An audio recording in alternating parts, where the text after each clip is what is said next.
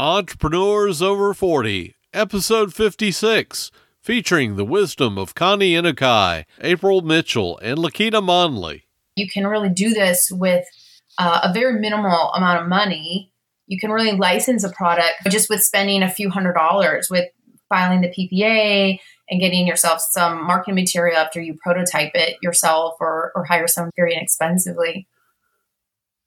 You're listening to Entrepreneurs Over 40, the show for somewhat mature entrepreneurs and side hustlers. And now your host, Greg Mills. Connie Inokai talks about her invention, the tip and split, and how she brought it to fruition. So I made a PowerPoint presentation for my product. So it was very helpful. Then I realized I needed to focus on my own self. So I retired. Okay. And are we talking about the tip and split? Yeah, that's my first invention. Okay. I'm pretty good with actually figuring out the tip amounts, but actually being able to see the small print, and I saw where you've got not only a magnifying glass built in, but a light as well. Yeah, that's really why I invented it. I added the tips and the splits afterwards just to make it more fun, but this is actually my invention. So this is my tip and split, and it has the magnifier here so you can read the small print on the menu and on the bill, and then it has a little light on the back, more discreet than the light on your smartphone, so you can actually read, because I used to have a hard time when I would go to the restaurant and go look for a candle because I couldn't see in the dark restaurant. So I said, why doesn't somebody have something that can help us? So I invented this, and then I added the tip and split just to make it more fun, because the magnifier and the light are the main parts of it. This is handheld, and then you can also figure out a tip and split the bill in 3 seconds. It's all in one. I had no idea how to do it. Zero idea how to do it. But I was lucky enough to have been married to an engineer who was brilliant, and he figured out all of the algorithms to make it simple to use. I'm not married to him now, but he still helped me. With Good man. Yeah. I give him all that credit. So I invented it. I had to learn all about not only inventing, but I learned about manufacturing. That was my biggest problem, because where do you go? So I actually found a manufacturer at a trade show, and they messed it up terribly, and they couldn't do it. So then I found another one, and I said, can you figure out how to do this? And he says, oh, this is engineering 101. They messed it up too. It took me years before I could get a good manufacturer. And each time I was so disappointed, and finally I got it right. Now, how did you find the successful manufacturer? From a recommendation from another inventor. I'm in inventor groups. We share a lot, and it's actually wonderful to be a part of an inventor group, because we're all sharing the same obstacles and figuring out how to come up with a solution. Instead of the 12 steps, you've got what, the 7? Yeah. Yeah. It was a little bit difficult for me, because when I first invented my product, I went to a trade show for inventors. And my manufacturer had messed up, and I didn't even have a product to show, but I had a table. So I just had pictures at the table. That's not really so good. And also they had a pitch contest. They had QVC at the trade show to pitch your product to be on QVC. I signed up to do it, but I didn't have a product. So I just talked about it and showed them pictures. And they actually loved the idea. But they said, please come back when you have a product. The next year I went back. I pitched to the same team. And I said, do you remember me? And they said, yes. And I said, well, I remember you too. And you said, come back when I have a product. So here's my product. And then I got on QVC. Okay. Now, talking about QVC, and this ties in with your manufacturing, how much product did you have to have in reserve for QVC? I think I needed 3,000 units. Wow. That can tie up a lot of money. Yeah. It's very expensive to be an inventor. Very expensive. I have 8,000 products now. I actually got on the TV show The View. So my product got on The View, and they told me I needed 10,000 units and 10,000 in reserve. Oh, wow. So I ordered 10,000 units, and I actually sold about 6,800 in 1 minute. Whoa. Yeah, it was really fantastic. But I ordered 10,000 more. A lot of people watch the shows and they don't have products for people my age. Right. I think that I'm one of the few inventors that invents products for people who get older. Most products are for young people, like apps or tech things. I'm sure a lot of people see a product and just like you said, boy, I can't see that small print. Yeah. There are a lot of us like that out there. If I go to a restaurant and I don't have my glasses and the light's dim, I'm functionally illiterate. Exactly. That's how I am. And that's what inventors do. They see a problem and they come up with a solution. And so I was so excited to come up with a solution because I'm the only product like it out there. So I had 10,000 units in my garage, and then COVID hit. And I stopped promoting Tip and Split because this is for restaurants. Right. And first of all, most of the restaurants were closed. And second of all, I didn't want to encourage older people to go out to restaurants because I'm an older person. I just don't want to expose people to say, go try this in a restaurant. So I started something else. But now I'm coming back to Tip and Split again. When you were coming up with the idea for the Tip and Split, how did you validate it to make sure both that it was viable as well as to make sure it wasn't already out there and that there was an actual consumer demand for it?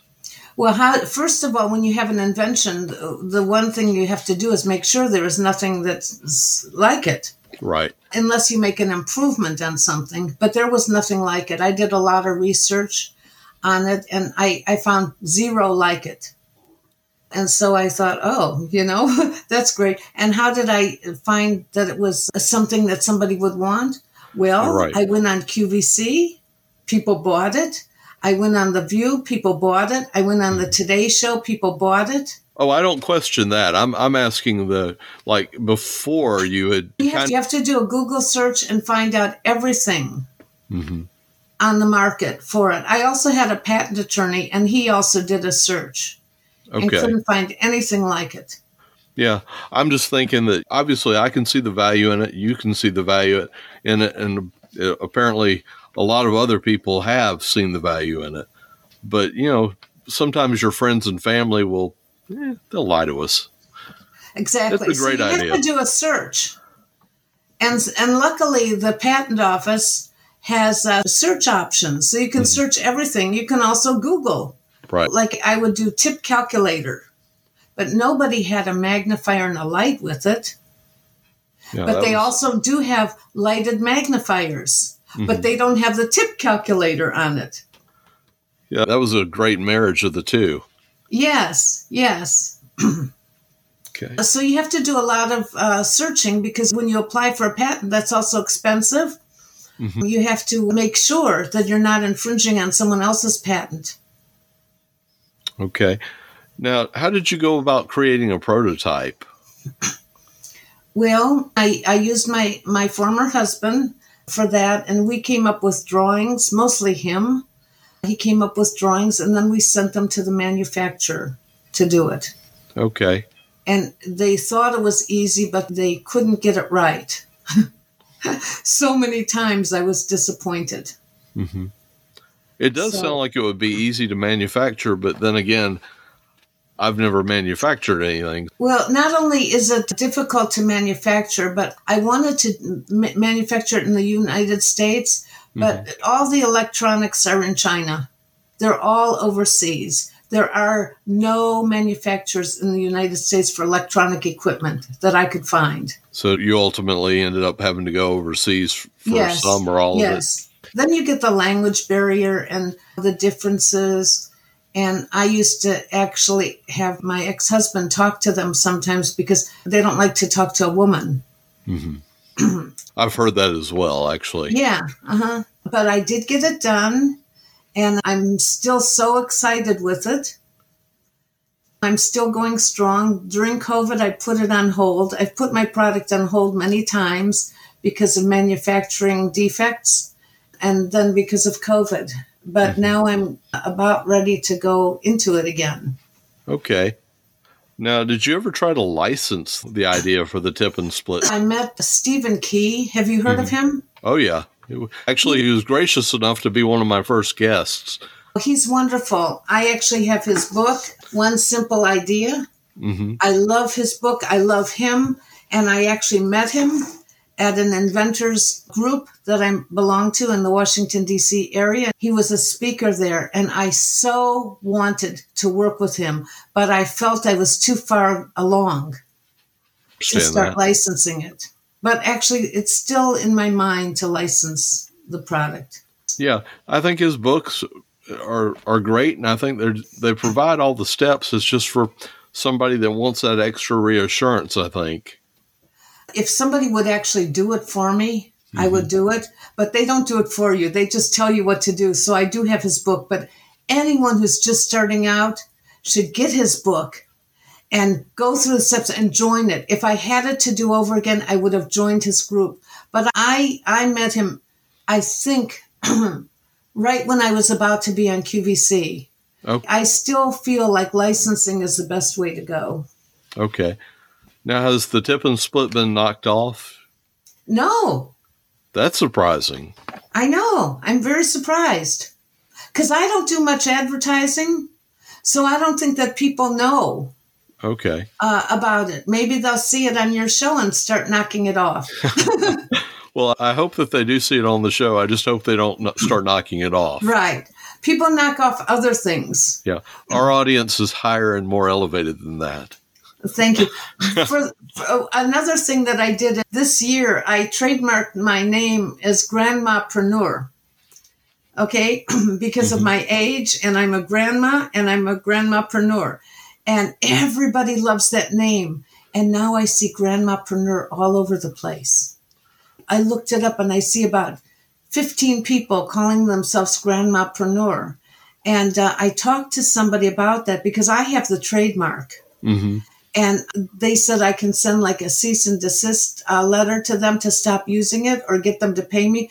But I haven't done anything because I really can't see going after grandmas. Right.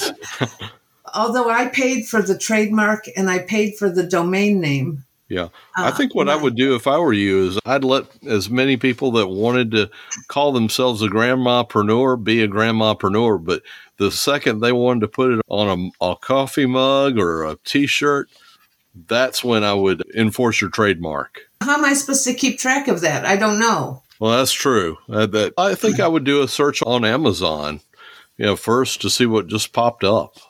Well, that's good advice. And if they're going to use it on products, then I think I have to go after them.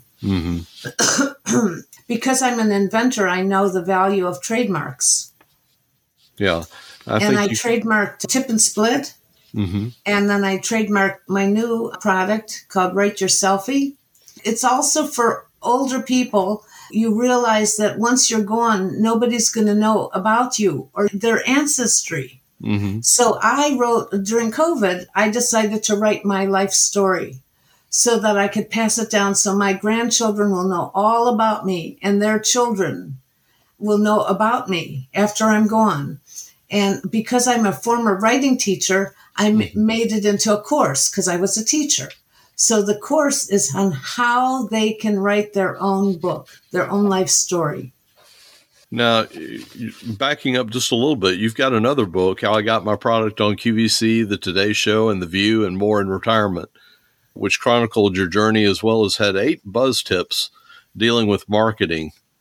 I forget which one it was, but Be Charitable really struck me as one that not a lot of people would include. Could you talk about that a little bit? I think people like it when you're giving back something. That's not why I did it. When I first made my Tip and Split, I realized that everybody donates for cancer and now Parkinson's disease because they're always in the news. I found Macular Degeneration Foundation. They don't have as much money there to do research. So what I did is when I invented my product, I used to send them tip and splits.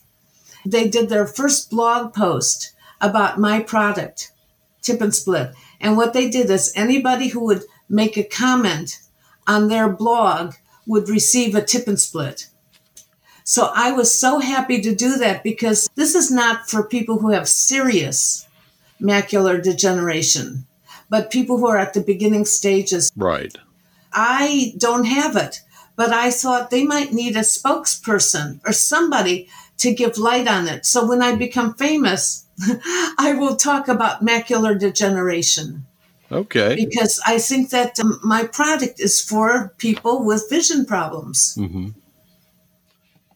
Yeah, I think that people really identify with a product that helps others and that is giving back in some way. Right, right. And at this stage of my life, I'm not really doing it so much for money.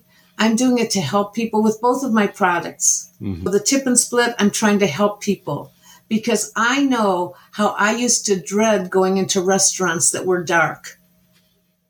I hated it. I couldn't see anything. So I thought, instead of just struggling, why not make it fun? So my product is actually fun because when I whip it out, everybody looks at it. What's that? Oh, my goodness. So this is kind of making you the center of attention when you have your Tip and Split. Yeah, it's a cool little tool. Yeah, well, I like it.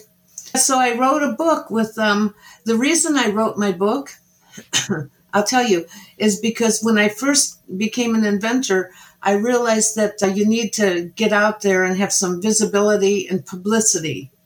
So I hired a publicist to promote me. She got me nothing. Right. She charged me a lot and got me nothing. So then I hired somebody else that I had heard of. She got me nothing. And a lot of times when you're an inventor, you go for things because we want to be known.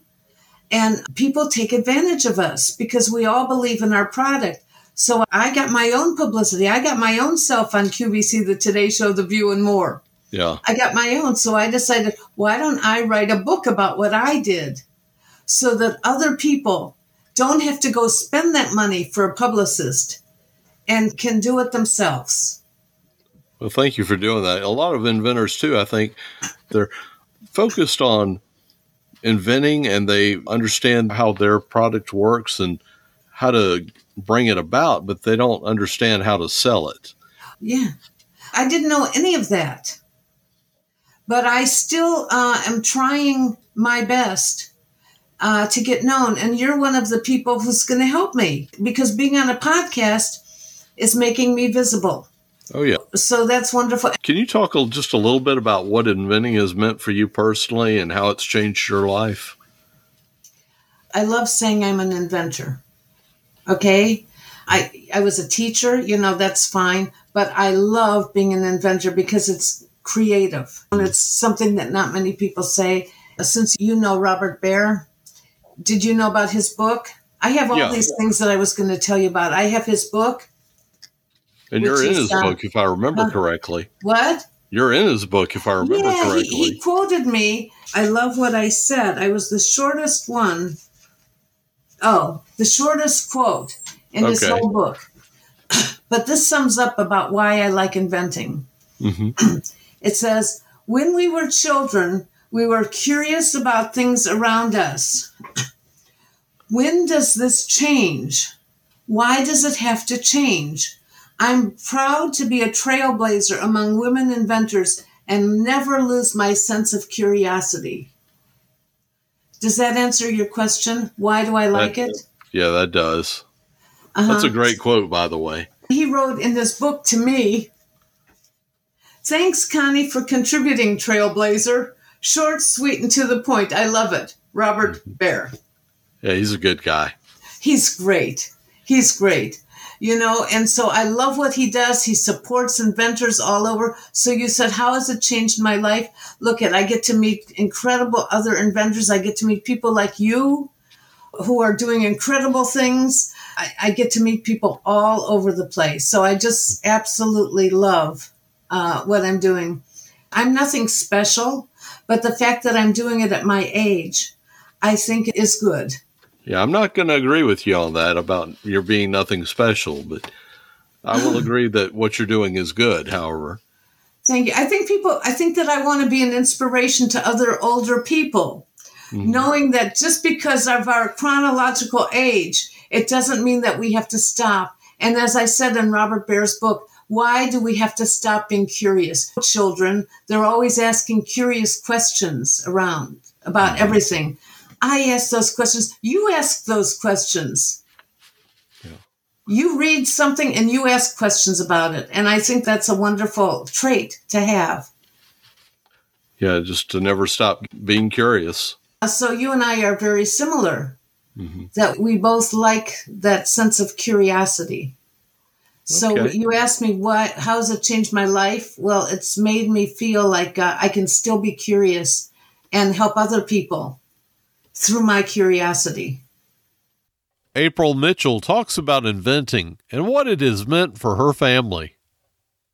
Now, did you come from an entrepreneurial or inventor's background? Did anyone in your family invent anything while you were growing up?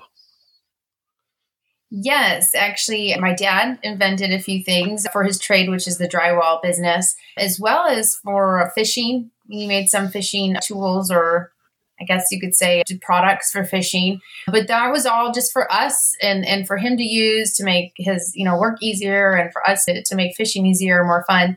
And his father, my dad's father, had invented as well. He had patented a few products, actually. A game, I know for sure, and he had patented a product for the healthcare system to help with something with having to do with a foot. And then my great-grandfather had invented as well. His house was full of inventions. It was always neat going over there when I was a really, really little kid.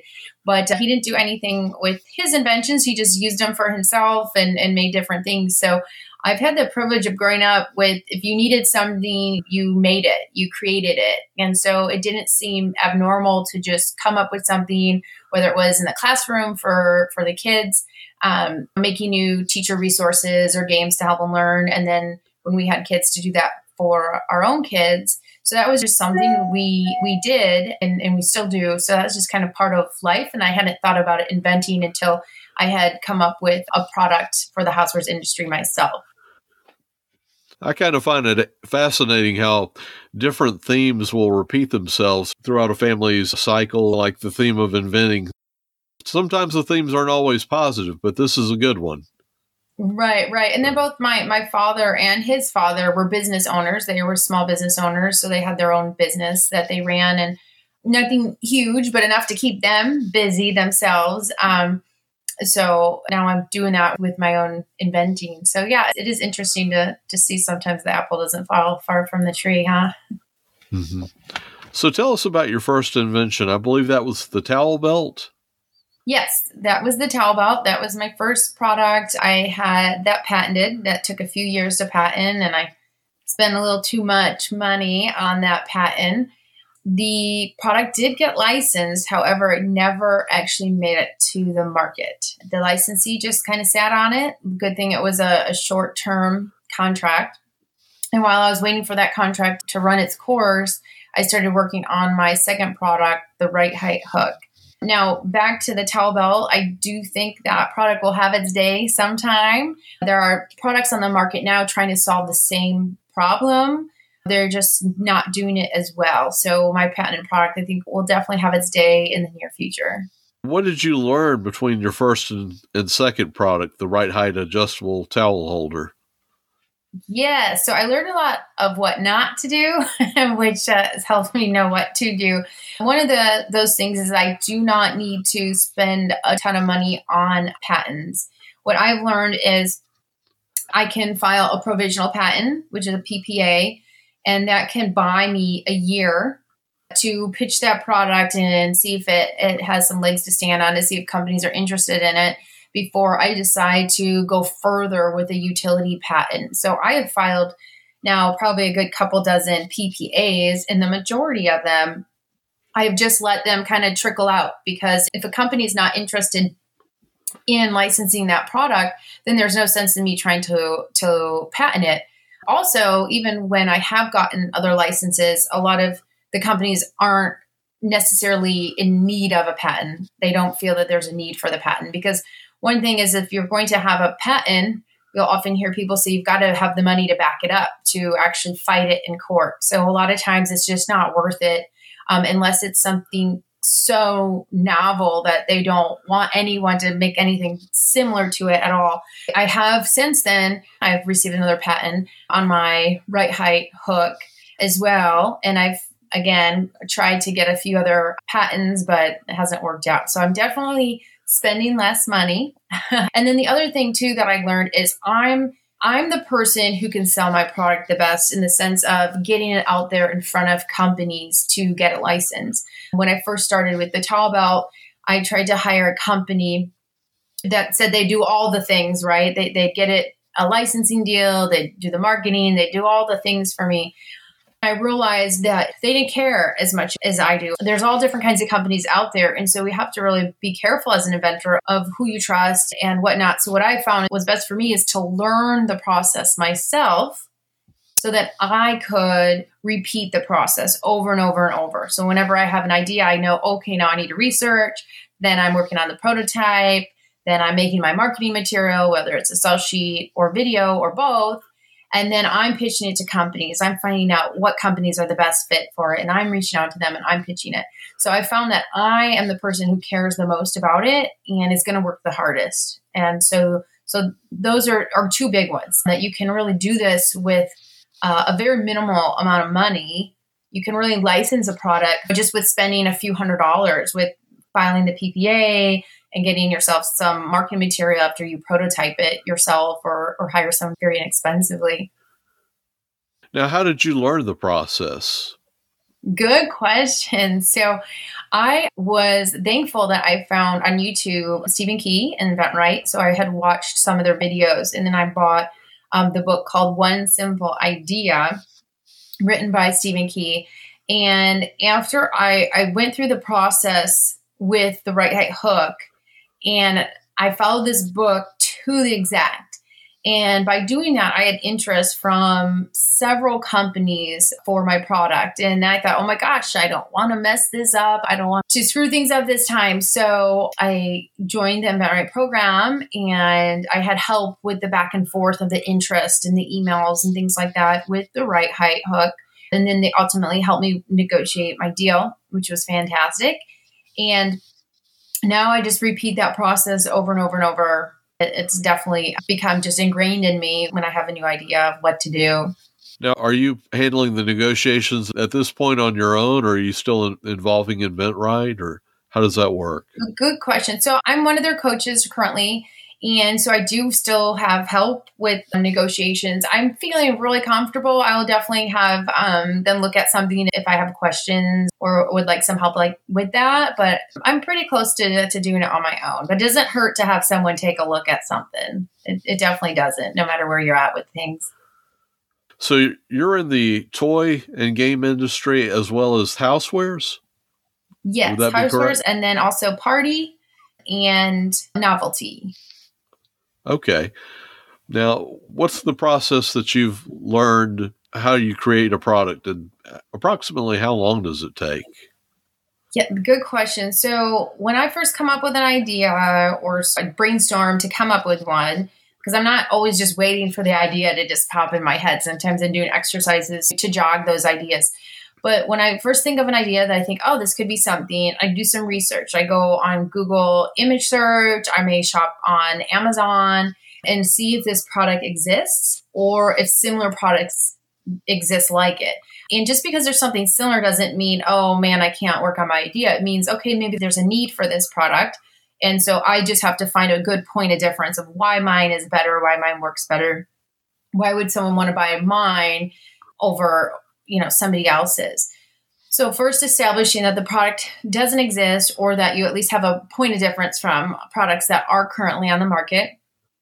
And then once you do that, then I will work on prototypes. I'll also try to rework things, because especially if I'm inventing in the game and toy industry, you'll test play something and you realize, oh, it just doesn't work as good that way. We got to change the rules, or now we've got to do this, or now there should be more of these cards, or something like that. So there's a lot of test playing involved in the toy and game industry. So you're changing things, the game's evolving. A lot of that comes with the prototyping and, of course, the test playing. But with any product, whether it's for the housewares or toys and games, novelty or whatnot, you're really figuring things out as you're prototyping. And I think that's why prototype is really important, because you can see where maybe there are some problems, or how can we make this so it will fit in a smaller package so that people can maybe put it together and it's not going to take up shelf space. Things like that are really important to think about when you're prototyping. So prototyping, of course, then is a big key, whether it's making a physical prototype or a virtual prototype, or both. Oftentimes I'll do both. A physical prototype really needs to get the idea across, right? So like a looks like, works like prototype, so people can say, okay, this is what this should look like. For example, I have my right height prototype here.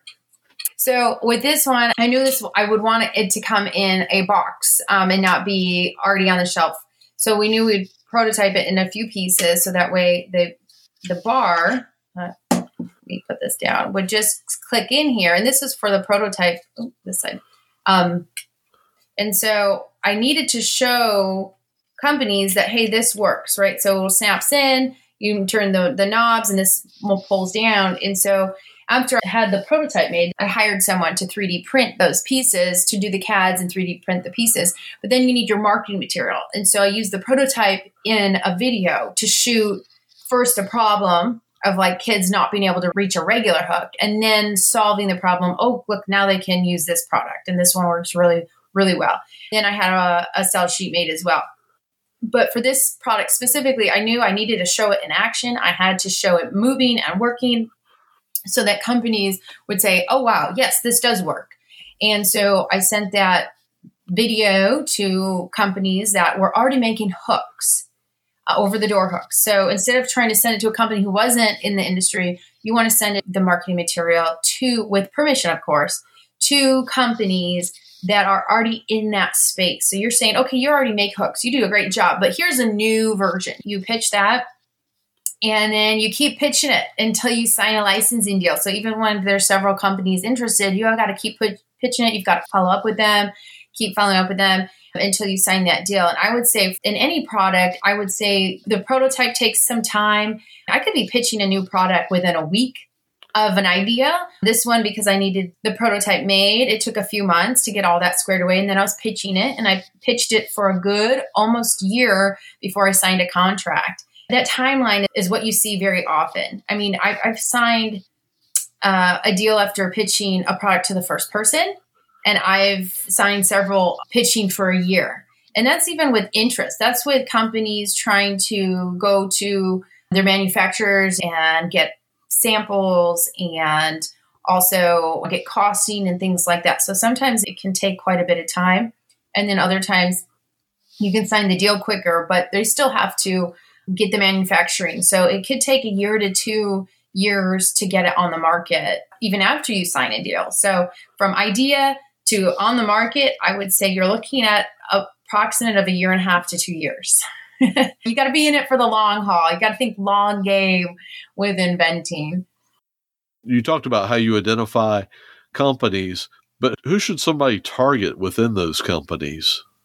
And how would you find that information out?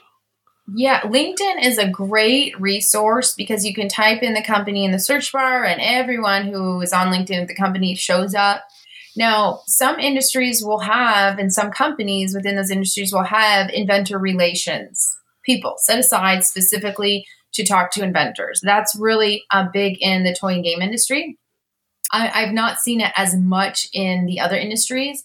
But as a general rule of thumb, looking to speak to people in the heads of marketing or even sales would be good. We want to focus on marketing first and then sales. A lot of companies have their own inside developers or design team. Those would be your next resort. But of course, they're working on their own designs. So they're concentrating on those designs. So you want to go to somebody else, like someone in marketing or sales. If they say, oh, this is a fantastic idea. Oh my goodness, we got to show everybody else in the company. That's what you want. And then they can meet with their designers and their team to say, hey, is this something we can do? And then you can work with them to help get that in. What kind of mindset do you need to have when you're reaching out to the companies and you're pitching your product? Well, you definitely have to be positive. We are in the rejection business. That's what I say. It can get hard and it can be a roller coaster if you let every no get to you, or if your day is determined by whether you get a yes or a no, or interest or not, or something doesn't happen. So we have to be very level-headed and we have to be positive. I do a lot of mindset work on myself. I do a lot of visualization techniques and I am statements, and just really help myself believe in myself and what I'm doing in my project. So that's something that is very important, because we need to stay persistent and we need to stay positive in this industry, and it can get weary. We don't want to let ourselves go down there and give up, because so often ideas are given up on just too soon, which is really unfortunate to see. Lakita Monley shares her coaching journey as well as her faith. So, how did your coaching journey begin? So great question. It began unintentionally, actually, very unintentionally. I know for a fact that this is definitely God's purpose and plan for my life. And like I said, I met my husband in high school. So we made a bad decision on an occasion and we became teenage parents. There was a social worker that the Lord placed in my life that at that time we had no idea what coaching was, but she coached my husband and myself. And coaching my husband wasn't even a part of her job. She was a social worker that was assigned to me because I was a teenage pregnancy. But looking at our strong family backgrounds and everything, she said to us one day that failure is not an option for you guys. You made a mistake. Now I'm just going to help and guide you in making sure that though things will be a little tough now, you can still accomplish the goals that you want to accomplish. It's just going to be a little bit more difficult, but I'm partnered with you. And she did just that. She partnered with us from that moment. And for the next 6 years, she would continue to reach out to us and check on us and see our progress. And so at that moment, I decided, okay, I want to do something in my life where I'm helping other people just like that. And so I went to university to become a social worker. But then in my sophomore year, I realized, okay, I don't want to do it like this. There's too many restrictions to me that does not actually allow them as social workers to be the biggest help that they want to be in their heart. So I went to looking for other things. And then about that time in my life, I was about 25. And my husband and I made the decision to take my walk with Christ a lot more seriously.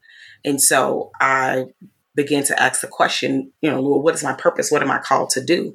And he showed me very clearly it's to help other women and inspire and motivate other women who are maybe walking through some of the challenges that you've walked through or will walk through. And so I began to do that from a ministry perspective at church.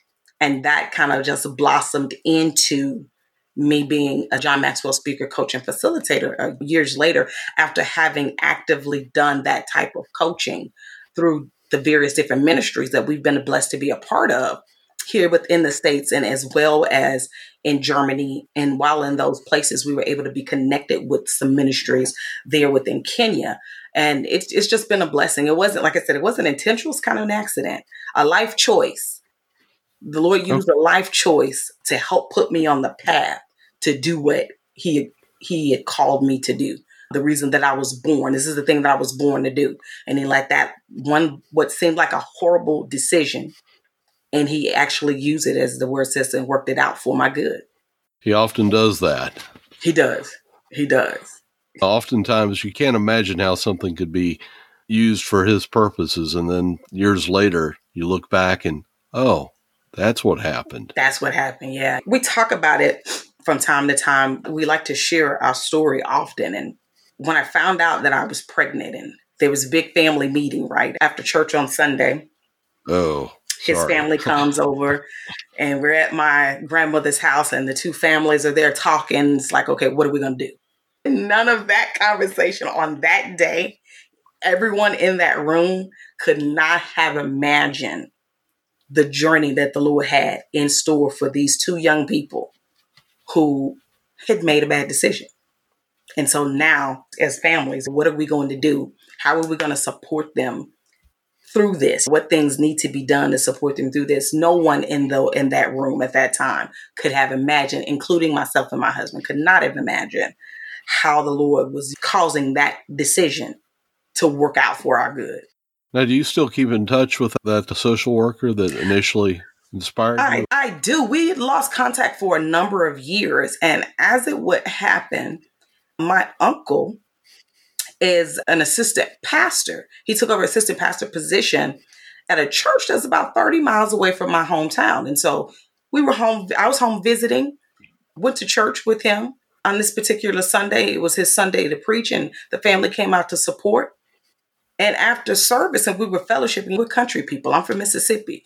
There's no such thing as a church service without a good meal after the fact. So we're fellowshipping, and I'm eating some of the best chicken and pie that I've had in a long time. And I look up, and there she is. Like, oh my God. I hadn't seen her in probably 20 years at that time. And here she is walking back into my life. And so, yes, at this point in my life, had you asked me that maybe 3 years ago, the answer would have been no, I haven't talked to her in a long time. But today, asking me that, yes, we are in contact, and she is such a blessing. Well, that's got to be gratifying to her to see the changes that you have made and that you're helping other people and passing it forward. Yes, yeah. yes. That is something that we do talk about when we do get to speak in person, because I travel back to Mississippi often to spend time with family. And of course, I'm going to church with my uncle so that I can see her. And that's the conversation that we have. It's like the seeds that we sow into people's lives. We have no idea how important those seeds are, but we need to do it. We need to be in a position where our biggest desire is to add value to people. Now, you seem to have had a lot of financial education with regard to Rich Dad and finance. Yes. How did you get into that? What kind of prompted you there? So that prompted me. Here we are, young parents. Marriage was still fairly young in 2000. And we were stationed, my husband was stationed in Fort Lewis, Washington, up in Washington State. And we had a lot of month and not a lot of money. That was always a topic of conversation. What can we do to earn more money? Very familiar with this concept. Yeah. And we're a bit more traditional. My role as a stay-at-home mom was one that we both took, really seriously. My husband's mom was a stay-at-home mom. My mom was a stay-at-home mom for as long as we can remember. As we got older, of course, we saw our mothers go out of the house to work, but that more traditional sense is something that we are very passionate about. So what can we do to earn more money without giving up our family values that we hold important? And this infomercial used to come on all the time, talking about you can do real estate with no money and no credit. You just need to learn how. And it was not a Robert Kiyosaki course. It was another course. And we eventually were able to save up enough money and buy that course. And that started our journey into real estate. And the more that we learned about real estate, of course, learning who Robert Kiyosaki was inevitable. And we began to just consume more of his books and teachings, playing his cash flow game, and then eventually taking a course with his company and learning how to be real estate investors based off of his principles, and which is how we found out about the finance course. Because there's a big difference between flipping a house here and there, getting a rental property here and there as a hobby, versus becoming a full-time real estate investor as your business. And so starting your business the right way and understanding how to start a business as a real estate investor was necessary. It's like a continual education piece that we have to do. Yeah. So you've said that those who shift their minds transform their lives and lead others into greatness. How can someone change their mindset? That's awesome. So it's a process. It's not something that happens instantaneously. It's a process. We have to want to change our minds. It's like, use for an example, right now, I'm learning to eat clean. And it's a journey for me. I had to first recognize the fact that my daily habits and what I'm eating, drinking, and not exercising enough was not good for this body that God gave me. We only get one. Mm-hmm. I had to change the way that I think about it. And so now, instead of just eating for the pleasure or the taste, I'm learning to eat the right fuel that I need to make my body operate at its maximum capacity. Have I always known that eating clean was a good thing? Yeah. But did I always care? No. So mindset, I had to shift the way that I thought about that. And when I began to think differently, then that caused me to put things in place so that I could behave differently. And now I'm working on those two things together to develop into a new lifestyle. That works for everything, not just eating the right foods. It works with shifting my associations as well. When I want to think differently, I have to position myself around people who are already thinking, being, and doing the way that I want to become. So it's a process. And before you know it, you'll see that you've changed your perception, you've changed your mindset, and you'll be able to see that in your responses to different situations. You'll know my thinking has definitely changed because my life has begun to change. Somebody has to want to change first, Yes. and then from there go in and associate with other people that can help them and research and do the work. And do the work, absolutely. You've got to want to change it, and you've got to want to be willing to do the work. And you have to know that it's not a microwave. It's not instant. It won't happen. You'll say, Laquita, well, I've been doing this for 3 days and I didn't see anything different. Well, it's only been 3 days. Mm-hmm. We celebrate those 3 days because last week you didn't even do it for 3 days. So let's celebrate this 3 days of success and let's shoot for the 4th day, the 5th day, the 6th day, so on and so forth. But as you want it, that shift will happen. It will definitely happen. You just have to want it and be patient and be intentional, very intentional about it. So what do you think about fear and how it impacts us with regards to success? So I put fear in that category of what you just asked. It's all in the way that we think about it. All in the way that we think about it. If we're looking at fear, one of the definitions that people like to use is false evidence appearing real. Yeah, that could be a thing. We can also look at fear as a fuel or a tool in our fight or flight response. Instead of fleeing, let's stand and fight. If this is something that is bringing me a great amount of stress or apprehension, that means I need to overcome it. And the only way that I can overcome it is to confront it. And whatever that is that you're dealing with, right? So a lot of times my clients, their fear is they're either dealing with imposter syndrome or they just don't know who they are. And they're fearful of making a mistake in their pursuit of trying to find out who they are. And I encourage them to just drive head on. If you make a mistake, you make a mistake. A mistake is not final. It's not fatal. That one mistake that you make is not the determining factor to end the rest of your life. It's a tool.